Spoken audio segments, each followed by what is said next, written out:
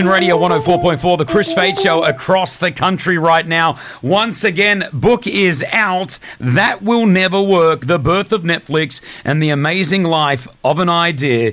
As we said, the co-founder of Netflix is with us, Marc Randolph. Now, Marc, you were saying that Netflix, obviously, before it was streaming, was an idea about mailing DVDs. And at the time that you were thinking about it, video rental stores like Blockbuster, that's where everyone went to, especially in the U.S., to get their rentals.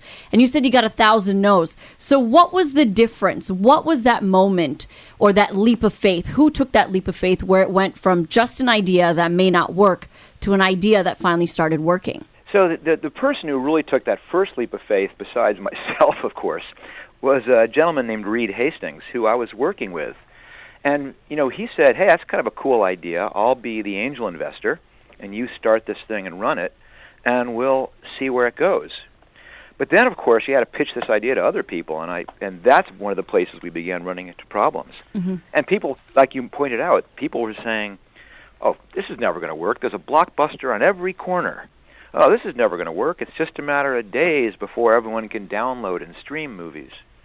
You know, the truth is that there weren't a lot of believers back then. Was it true that your mum was one of the first investors? Yeah. You know, when you're trying to raise money, desperate times call for desperate measures. And there's something funny about having to pitch your own mom. You kind of immediately flash back to like a little kid, like tugging on her sleeve, wanting her to buy you candy or something, you know? What were some other possible names? We all know it obviously as Netflix right now. What were some other names that were going around? I'm sure you had you showed it to friends and family, or you workshopped it. What were some ideas?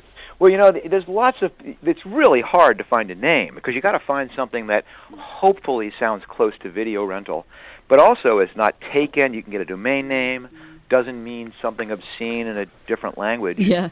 But we had weird names like Direct Pix and Cinema Center. And, you know, so, Chris, how does Cinema Center and Chill work? That doesn't quite have the same ring to it. No, I know. Cinema Center and Chill.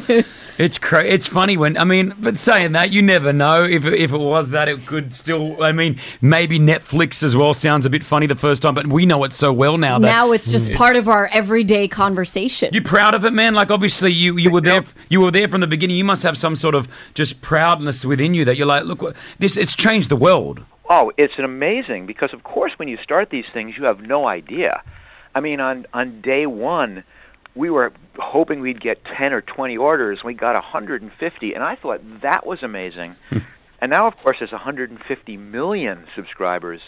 It has totally blown me away. Who could have expected this? But, you know, I'm never really sure what I should be proud of, because it's not like that I was super smart, because most of the ideas were stupid ones. And maybe it's persistence, because I definitely plugged away, but I kind of think that the thing I'm proudest of is actually my optimism, that I kept hoping and believing that even though everyone says that'll never work, that eventually we'd figure it out. And, you know, sometimes these things work. Back in the day when you were sending the movies via mail, did you have anybody who took your idea and sort of replicated it for themselves? Because in the UK, I remember a company by the name of Love Film. Love Film? They were called Love Film, but they also did the same sort of thing. Yeah. Oh, it was like the same service. Yeah, did you have anybody who copied your idea back then? Yeah, of course. And it's a temptation when you see it happening in another country to immediately want to rush in and duplicate and rush in and push them out. But the thing is, you've got to stay focused, and one of the key attributes of an entrepreneur, and one of the key attributes of Netflix's success, was it always stayed focused.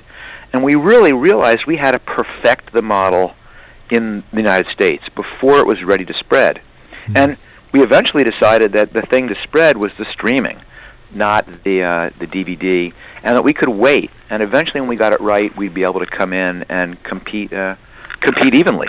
Well, the book is out. That Will Never Work, The Birth of Netflix and the Amazing Life of an Idea by Marc Randolph, co-founder of Netflix. He's going to hang out for a couple more minutes. We're going to play one more song. We'll come back with our final moments. I've got a few good questions about being rejected and just some other things I want to ask you. Okay, sure. More with Marc Randolph next. Are you cool to hang out? Absolutely.